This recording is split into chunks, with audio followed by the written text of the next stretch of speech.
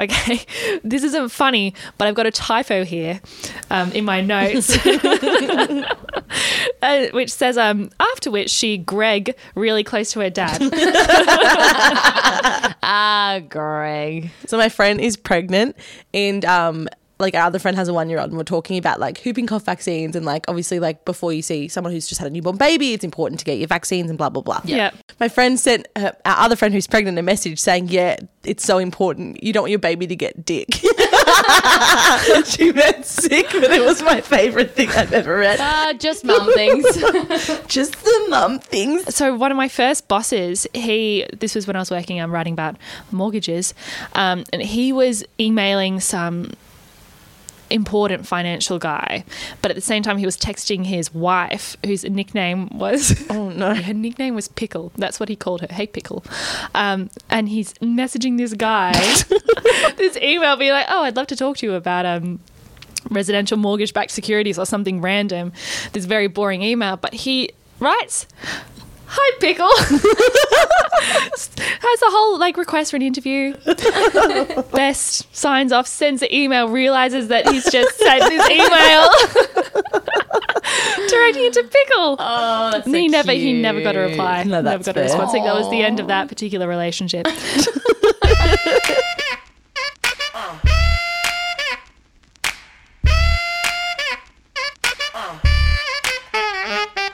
Welcome back to the Fierce Females of History podcast, stories of women that you should know about. I'm Erin. I'm Talissa. And I'm Lucy. And today I'm talking about... Who are you talking about? I actually have no idea. Yeah, neither do I. Who do you think I'm going to talk about? What sort of vibe do you reckon I'm going to go down? Give us some clues. Can I say what I think first? I think it'll be someone from back in the day. Lucy does have a history, pun intended, of having very, very ancient, amazing women. And they're epic violent stories. This one has a bit of violence. We're not talking Olga level, tours of destruction. So it involves silver. It involves lots of running, lots of fighting, and it involves a bloody childbirth. Oh, Jesus. Where are we? We're in Bolivia, although at the time it's not known as Bolivia. We're going back to the 1780s, which is when a little girl named Juana Azurduy is born. Now, she is born in a place called Chuquisaca, which is in Upper Peru at the time. So Bolivia doesn't exist, just like Bolivia is not a thing at this period in time. Okay, so just a little bit of context. So the Spanish conquistadors, who we heard about in Saida, we know all about those guys, have taken control of the region back in the 16th century. Now, Spain kind of went there. They got Christopher Columbus. He went out there. And then Spain went on to build a huge empire in a big way because of all of the silver that they dug up from Bolivia's mines. And there's one mine in particular called the Potosi mine. Remember that. Now, these mines were worked by the local indigenous people in kind of a weird perversion of a system that actually existed under Incan civilization. So under this thing called the mita, which was a form of mandatory public service that was also sort of a form of worship. So you did your time building the roads, building all the things for the Incans, and you're also worshipping the gods. But then the Spaniards came. I mean, it's probably still a fairly brutal part of the culture. I'm not saying that it was this lovely thing. Probably still pretty rough. But the Spanish arrive and they sort of pervert the system. Then it becomes a huge burden on the local indigenous people, and that's how they get them to work in the mines. So it's slavery. It's brutal. A lot of people die, but they turned Potosi into the biggest city in the New World. Now, that you're just going to store that little bit of information away, and we're going to come back to it later. Yeah. Now, Juana is born in Chuquisaca. At the time, this was part of the territory of the Spanish Viceroyalty of Rio de la Plata. Now, this is kind of equivalent to present-day Argentina, Bolivia, Paraguay, and Uruguay. So it's pretty huge, but it's controlled by the Viceroyalty. So it's kind of the Spanish have it, and they're like, hey, you guys are just going to look after this. So it's Spanish, but it's kind of a little bit removed. Okay. Right. Now, a little bit more context. Around the time that Juana is born, everyone is getting a bit pissed off. So there's about three different cultural groups. There's the criollos, who are mainly Spanish. And then there were the mestizos, who were partly Spanish, partly Indigenous. And the reason there were so many of them was because there weren't a lot of Spanish women who came to South America. And then there's the Indigenous people. And they're all feeling a little bit iffy because there's just the Spanish keep raising taxes and trade restrictions. Back to Juana. Juana is born mestizo, so she's born to a white Spaniard and to a mother who is at least half Indigenous. I noticed you just said half Indigenous. When we talk about Australian Indigenous people, we don't say like half, quarter, whatever. We just say they are Indigenous or Aboriginal Torres Strait Islander. Is that different with this story? It's all about the historical context. We obviously wouldn't say it today, but at the time there was a lot of attention paid to people's backgrounds and their racial makeup, because it was a way of, I mean, and this hasn't changed, but it was a way of deciphering different classes and class structures and where people fit within society. So there was a lot of attention that was paid to it, which is why her background is notable for that reason.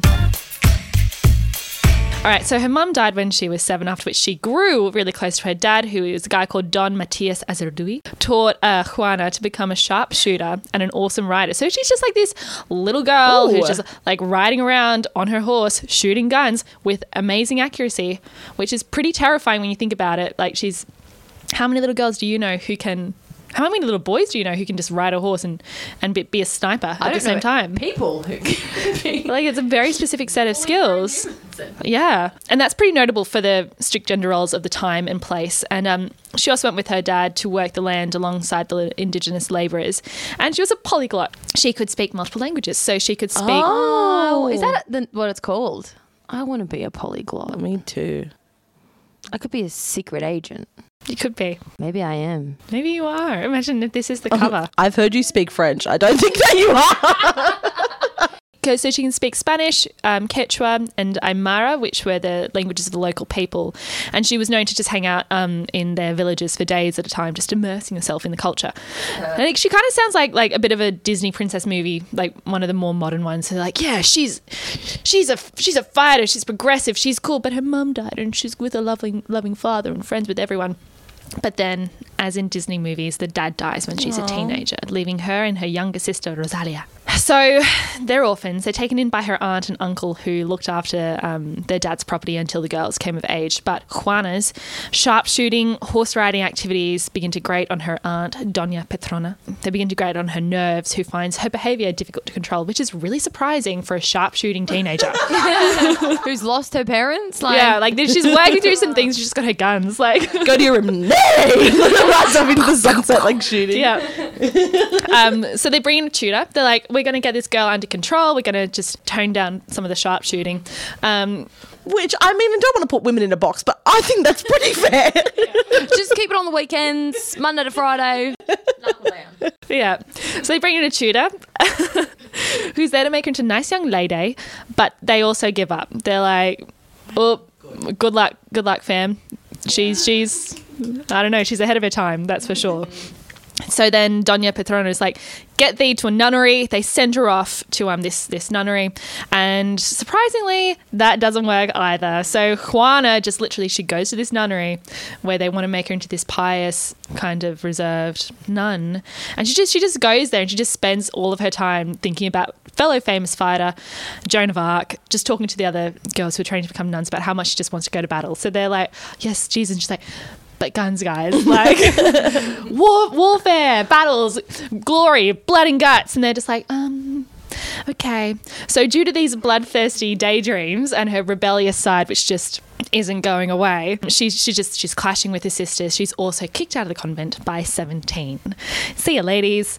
So she returns to her father's estate, or hacienda as it was called, and just hangs out. She's growing increasingly energised at the plight of the Indigenous people who lived on the land, and becomes a huge ally in the Indigenous revolutionary movement. Yes, queen. Yeah.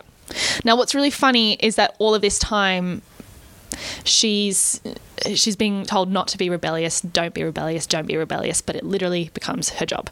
So enter, stage left, her childhood friend and neighbour, the dashing and charming, and I'm going to say super, super, super hot. His name is Manuel Asensio Padilla. He's a fellow revolutionary, a firebrand, and owner of a remarkable moustache. Good Tinder profile. Yeah. Yeah. Now, Manuel had left a royalist law school to join the movement. He's like, fuck you guys, I'm going to go fight for freedom. So she and Manuel, and they grew up together, they're childhood friends, neighbours, but he's gone away to law school. He's been like, no, this isn't for me. We got to fight for the right to not be under Spanish rule. And he comes back and they get married in 1805. Oh, steamy. Again, this could really be a movie. I know we say that. Yeah. So they get married in 1805 when she's 25. And I don't know about you guys, but doing this podcast, whenever I read, and then she gets married, I'm like, ooh, is she a child bride? But she's not. Yay! To me, 25 is a child bride. Totally. But that's my own complex. It's much more age appropriate. And they have a pretty progressive marriage with Padilla, unsurprisingly, because he's just a beautiful man, standing by Juana on the battlefield and off, which takes us to her military career. And so in May 1809, about 4 years into their marriage, for anyone keeping track, she and Mr. Mo joined the Chuquisaca Revolution, which goes on to oust the governor of the Real Audiencia of Charcas. Now, Charcas is kind of Bolivia, and so they oust the people who've been controlling Bolivia. They get rid of the guys who are in control of Bolivia, and then they establish a governing junta in Buenos Aires. They take over Buenos Aires by force. This is pretty much the beginning of the fight for independence, although there are historians who disagree and say it was more of a battle over which Spaniard would be their leader. Because what's important to understand, I guess, is that there's all these different groups who are all unhappy, but all for different reasons. So the indigenous people want to return to kind of their Incan civilization. The mestizo are just pretty sick of everything, they're kind of stuck in the middle. And then there's the criollos, who were the purebloods who sort of want a bit more control from Spain and don't particularly like the current leader who is there. So they're all unhappy, but they're all sort of fighting for separate things. They don't really match up. So that's why there's different beliefs around the reasons for this particular revolution and what it meant. But it's known in Bolivia as the first libertarian scream, first scream of freedom. Now, it doesn't last long. So the royalist troops regain... It's more like If anything, a yelp. So the royalist troops regain control in 1811, but not all of it. Just another bit of context. Over in Spain, they're busy dealing with something else. So it's not like they can't dedicate all of their energy. They're a bit slammed at the moment because they've got this little guy named Napoleon who is trying to take over everything. That old chestnut. They're literally fighting a few battles on a few different fronts. Napoleon Bonaparte was one of the most successful generals of all time, fantastic campaigner / dictator. He always took champagne with him whenever he went into battle. It's a vibe. Yeah, and he even when he was captured at the end, they gave him a daily ration of champagne. And so they're pretty frazzled. They're a bit like, guys, I've just got a lot going on. Can we put a pin in it? We'll circle back to it. Anyway, across the viceroyalty, so the South American region, rebels still control these things called republiquetas, which are these little independent territories. Mm-hmm. Okay.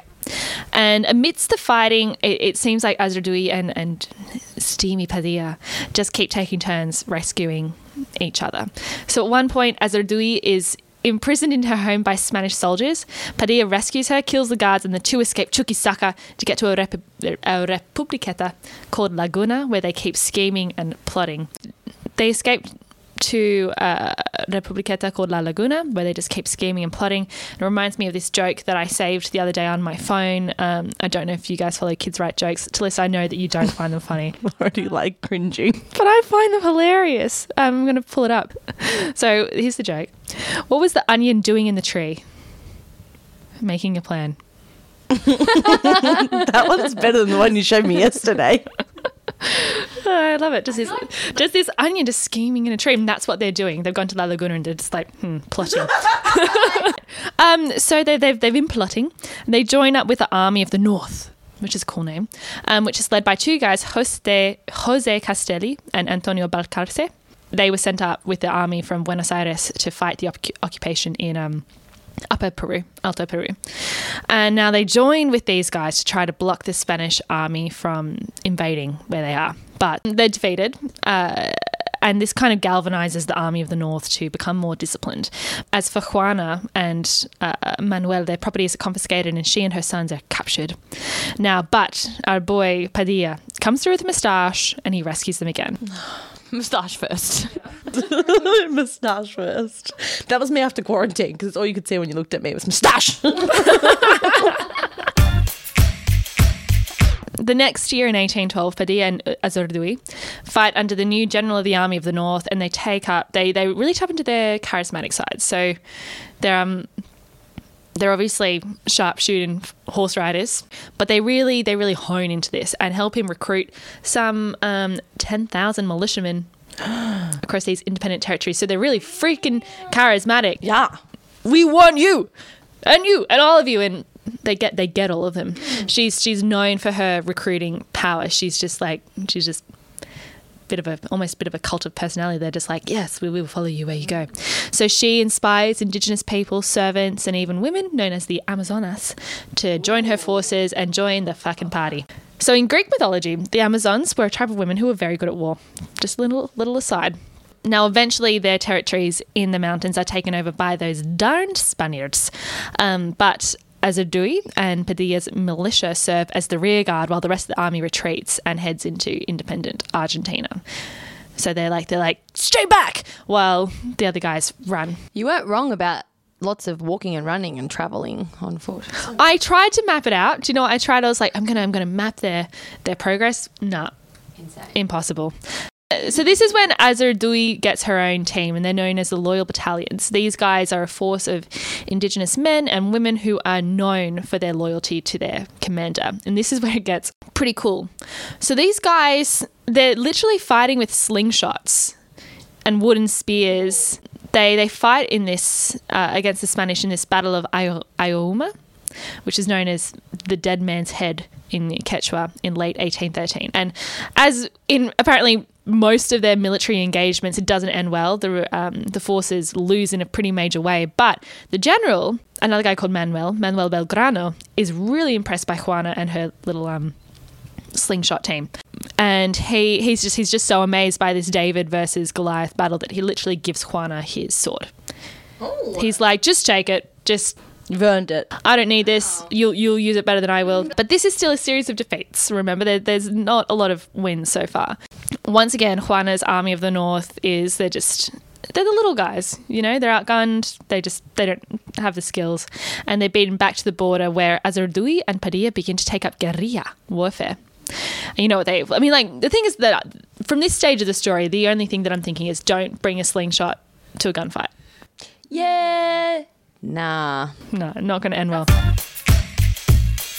Over this period, Azurduy is still very much into her swords, her warfare, slingshots. She's all about it. And she's also busy making babies. Oh, geez, Louise. Talk about busy working mum. So there's just a lot of bloodlust, you know? So much so that during another battle, she literally mid-battle, she leaves the battlefield incredibly heavily pregnant. She leaves. She's like, save some action for me, guys. I'll be back. Just be a minute. She has a baby on the war front. Oh my God. Yeah. Oh my God. She literally has a baby. She pushes a human being out of her. The fact that she was there fully pregnant. I know, that's the part that I'm like, at some point, wouldn't you be like, maybe frontline isn't the best place for a heavily pregnant woman? Not Juana. She's like, it's going to be fine. There's two of us. Double the power. But I've got my slingshot. Fighting for two. And then, so she has a baby, and then she just returns to the battlefront, and it's like, hey guys, what did I miss? That is impressive. No, that's bonkers. I know, some people actually think it's not real. I just don't know. I watch a lot of One Born every minute, and I'm not going to lie to you guys, it looks like a lot of work. It's a lot of work. But apparently she does this. We can leave that as it is, and goes on to personally capture the royalists' standard or flag, which is a really big deal. She gets them. She gets the flag. Woo! Which is, it's like capturing the queen in a game of chess. It's it's a symbolic thing.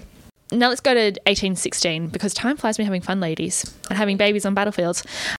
She's leading 30 cavalry, which includes her Amazons, to take on the Spanish forces. And again, they capture the standard and a huge cache of ammunitions, which is pretty good haul considering they're using slingshots. A few days later, they take over Potosi, which remember I told you about Silver Potosi City. before. Yeah. It's a main source of Spanish silver. She leads the charge, captures the standard again. She's just like, I just need all the flags. I'm going to capture all the flags. Ha ha ha. Suck on that, Spain. Did you write that? No, I didn't. Oh. I don't believe you. Show us that you didn't write it. I didn't write it.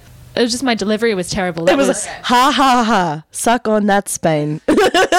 Pause for laughter. I am a robot. Now, the thing about Potosi, as I said, is that it's a place of extreme cruelty. So it's just, yeah, it's nasty. But she, in her daring raid, deprived Spain of their precious silver. Ugh, imagine them caring more about silver than people. Oh, wait, that happens now. I'm crazy. Yeah. Now, another general, Juan Martín de Pueyrredon of the Argentine army, hears about this and makes her lieutenant colonel. And apparently which made her one of the first women to be awarded a military rank. Amazing. Yeah. But things go a bit south from here. So she's in another battle in September and she's pregnant again. And she gets injured and Manuel is shot. No. And he's captured by the Spaniards while trying to get to Juana. No, don't do this stuff. Oh, this is the big dramatic climatic But it's not a movie, so they scenes. might not bounce back. I'm really worried. He's captured. She's pregnant. He can't get to her. I'm going to cry. It's horrible. Then he's beheaded. And apparently his head is mounted on a pike in the village. Oh, So Juana, she lost her Manuel. that's actually the saddest thing ever. I really, really was rooting for them. So she's heartbroken. She's alone. She's pregnant. She's surrounded by the bloody Spaniards. She is between a rock and like a million angry men. Padilla's dead. The northern guerrilla forces begin to dissolve and she's left a bit on her own. But she survives though and leads a counterattack to get the body of her husband back. In 1818, the royalists again take control of Chuquisaca and she has to flee again to northern Argentina. And at this point I've written, she's going everywhere. She's all over the place, but she keeps fighting under another general and is appointed commander of the Northern Army of the Revolutionary Government of the United Provinces of the Rio de la Plata. Whoa. Big title. And in this role, she manages to carve out an independent territory on the border between Argentina and Upper Peru until finally the Spanish forces are like, she's really not giving up, is she? So they split. And at the highest point of her control, Juana led an army of around 6,000 people. So in 1824, the Spanish forces leave Upper Peru and Azurduy now asks the independent governor to help her get back to Chuquisaca, which is now named Sucre. Bolivian independence is proclaimed on the 6th of August in 1825, and she's granted a colonel's military pension under Simon Bolivar. And Bolivar actually goes to visit her and says, "This country should not be named Bolivia in my honor, but Padilla or Azurduy, because it was them who made it free." But, I mean, he never really turned those words into action. Now, did he? He was like, nah, just joking. Like, just imagine naming a country after a woman. Like, get it out. Psych, nearly got to deny. Lol. So it's still called Bolivia. But, it's the thought that counts, right? No. Sure. She never actually gets her property back after the Spanish took it. So it's just sort of absorbed into the new Bolivian territory, which I don't know about you guys, but I'd be pretty Pissed off? Yeah. about that. Like, she's fought a bajillion battles. She had a baby on the front line, maybe. She captured a dozen flags. She got a lot of flags. She lost her husband and she traipsed across a fair chunk of South America. And South America is so freaking hilly. Like, it's not exactly easy terrain. It's not like you're just walking across lots of fields. You're like going up and down mountains the whole time. And jungle. Yep. Mm-hmm. And the new government that you just helped install is like, wow, did you do that? Wow, that's so cute. I love that for you. Sorry, you're not getting your home back. We need it. Have a nice life. Juana, is it? Wow. Yeah. Then to add insult to injury, there's a new government, there's a change in government, and her pension is revoked under the new structure. The fuck is wrong with these people? I don't know. So she adopts a little Indigenous kid who looks after her, but she still dies on the 25th of May in 1862, impoverished, and she's buried in a communal grave. How old was she when she died? She was born in 1780 and she died in 1862, so she was 82. That's pretty impressive. So she died unknown, but then 100 years later, she's actually remembered as a hero, which is bit late. But her remains are exhumed and moved to a mausoleum built in her honour in Sucre. President Evo Morales, he is a champion for Indigenous rights and pro-farmer and all of that, names her birthday, the 12th of July, as the official day of Argentine-Bolivian Fellowship, and she has an airport named after her and a province in Bolivia. Ooh. Then, in 2009, she's raised to the rank of general of the Argentine army. Cool. Oh. And apparently she's also the first woman to reach that rank. And even in her death, her legacy is still grinding people's gears. So, she's pissed off her aunt, she's pissed off her tutor, she's pissed off the nuns, and she's pissed off Spain. And now in 2015, she's still grinding people's gears, which I love for her. So in July 2015, Morales gifts a 52-foot high statue of Azurduy to Argentina. That's like 5 stories. That's huge. 52 feet. It's taller than 10 meters. That's a lot of use. One of you's enough. It's 52 feet. It's huge. It's massive, and it's a really cool statue. She's kind of kneeling, and she's like looking forward, and she's got her sword, and just like, fuck everyone. They have the statue, and that represents the history of the country's Indigenous people, and to sort of encourage future advocacy. And it's put in the place where a statue of Christopher Columbus had been. Burn! But removing the statue of Columbus causes a stir, and people get angry. Oh my God. Heaps people did. They think that it's like rewriting history, and it's like, I mean, it's not. Why should people have to literally look at their oppressor every single day when they walk past? Put it in a museum somewhere. Yeah. We don't need to see it every day. Having a statue where people see it every day is to honour someone, right? Yeah. You don't need to see it every day. Within a year, actually within a few months, her statue started to show weather damage, which I think is just, I just don't believe that. And the new leader is appointed, and he has the statue moved to a less central spot and repaired. And it's still there now. Petition to move it, anyone? Argentinian singer Mercedes Sosa has a song about Juana that translated into English reads, Juana Azurduy, flower of Upper Peru, there's no other captain braver than you. I hear your voice beyond Jujuy, which was a place up there, and your courageous gallop, Doña Juana Azurduy. It makes me fall in love with the fatherland. Unveiled, I travel its territory. The Spaniards shall not pass. With women, they will have to fight. And that is the story of Juana and Manuel. Well, thanks for that wild, romantic, heartbreaking, Sharpshooting. bloody, stressful It had everything. story, Lucy. I'm actually still sad about Manuel. Like, I read that and I was Yeah. like, oh, Manuel. Yeah, it was too good to be true when you said it at the start, to be honest. Yeah. Well, as always, you can find us on social media, Instagram at Fierce Females Podcast, or Facebook, Fierce Females of History. You can email us. It's fiercefemalesofhistory@gmail.com. Or if you've got a second while you're listening right now, scroll down, rate us out of 5, and leave us a little comment on there as well. It helps more people find and hear about these stories. Yes. And check us on your Instagram. Take a screenshot. Yeah. Tag us. We love that. Stalk us. Or you can spend around US $1 million erecting a 52-foot high statue of us and put it in a public place, and then let us get a bit of weather damage and then move us to a less public place. You said erecting.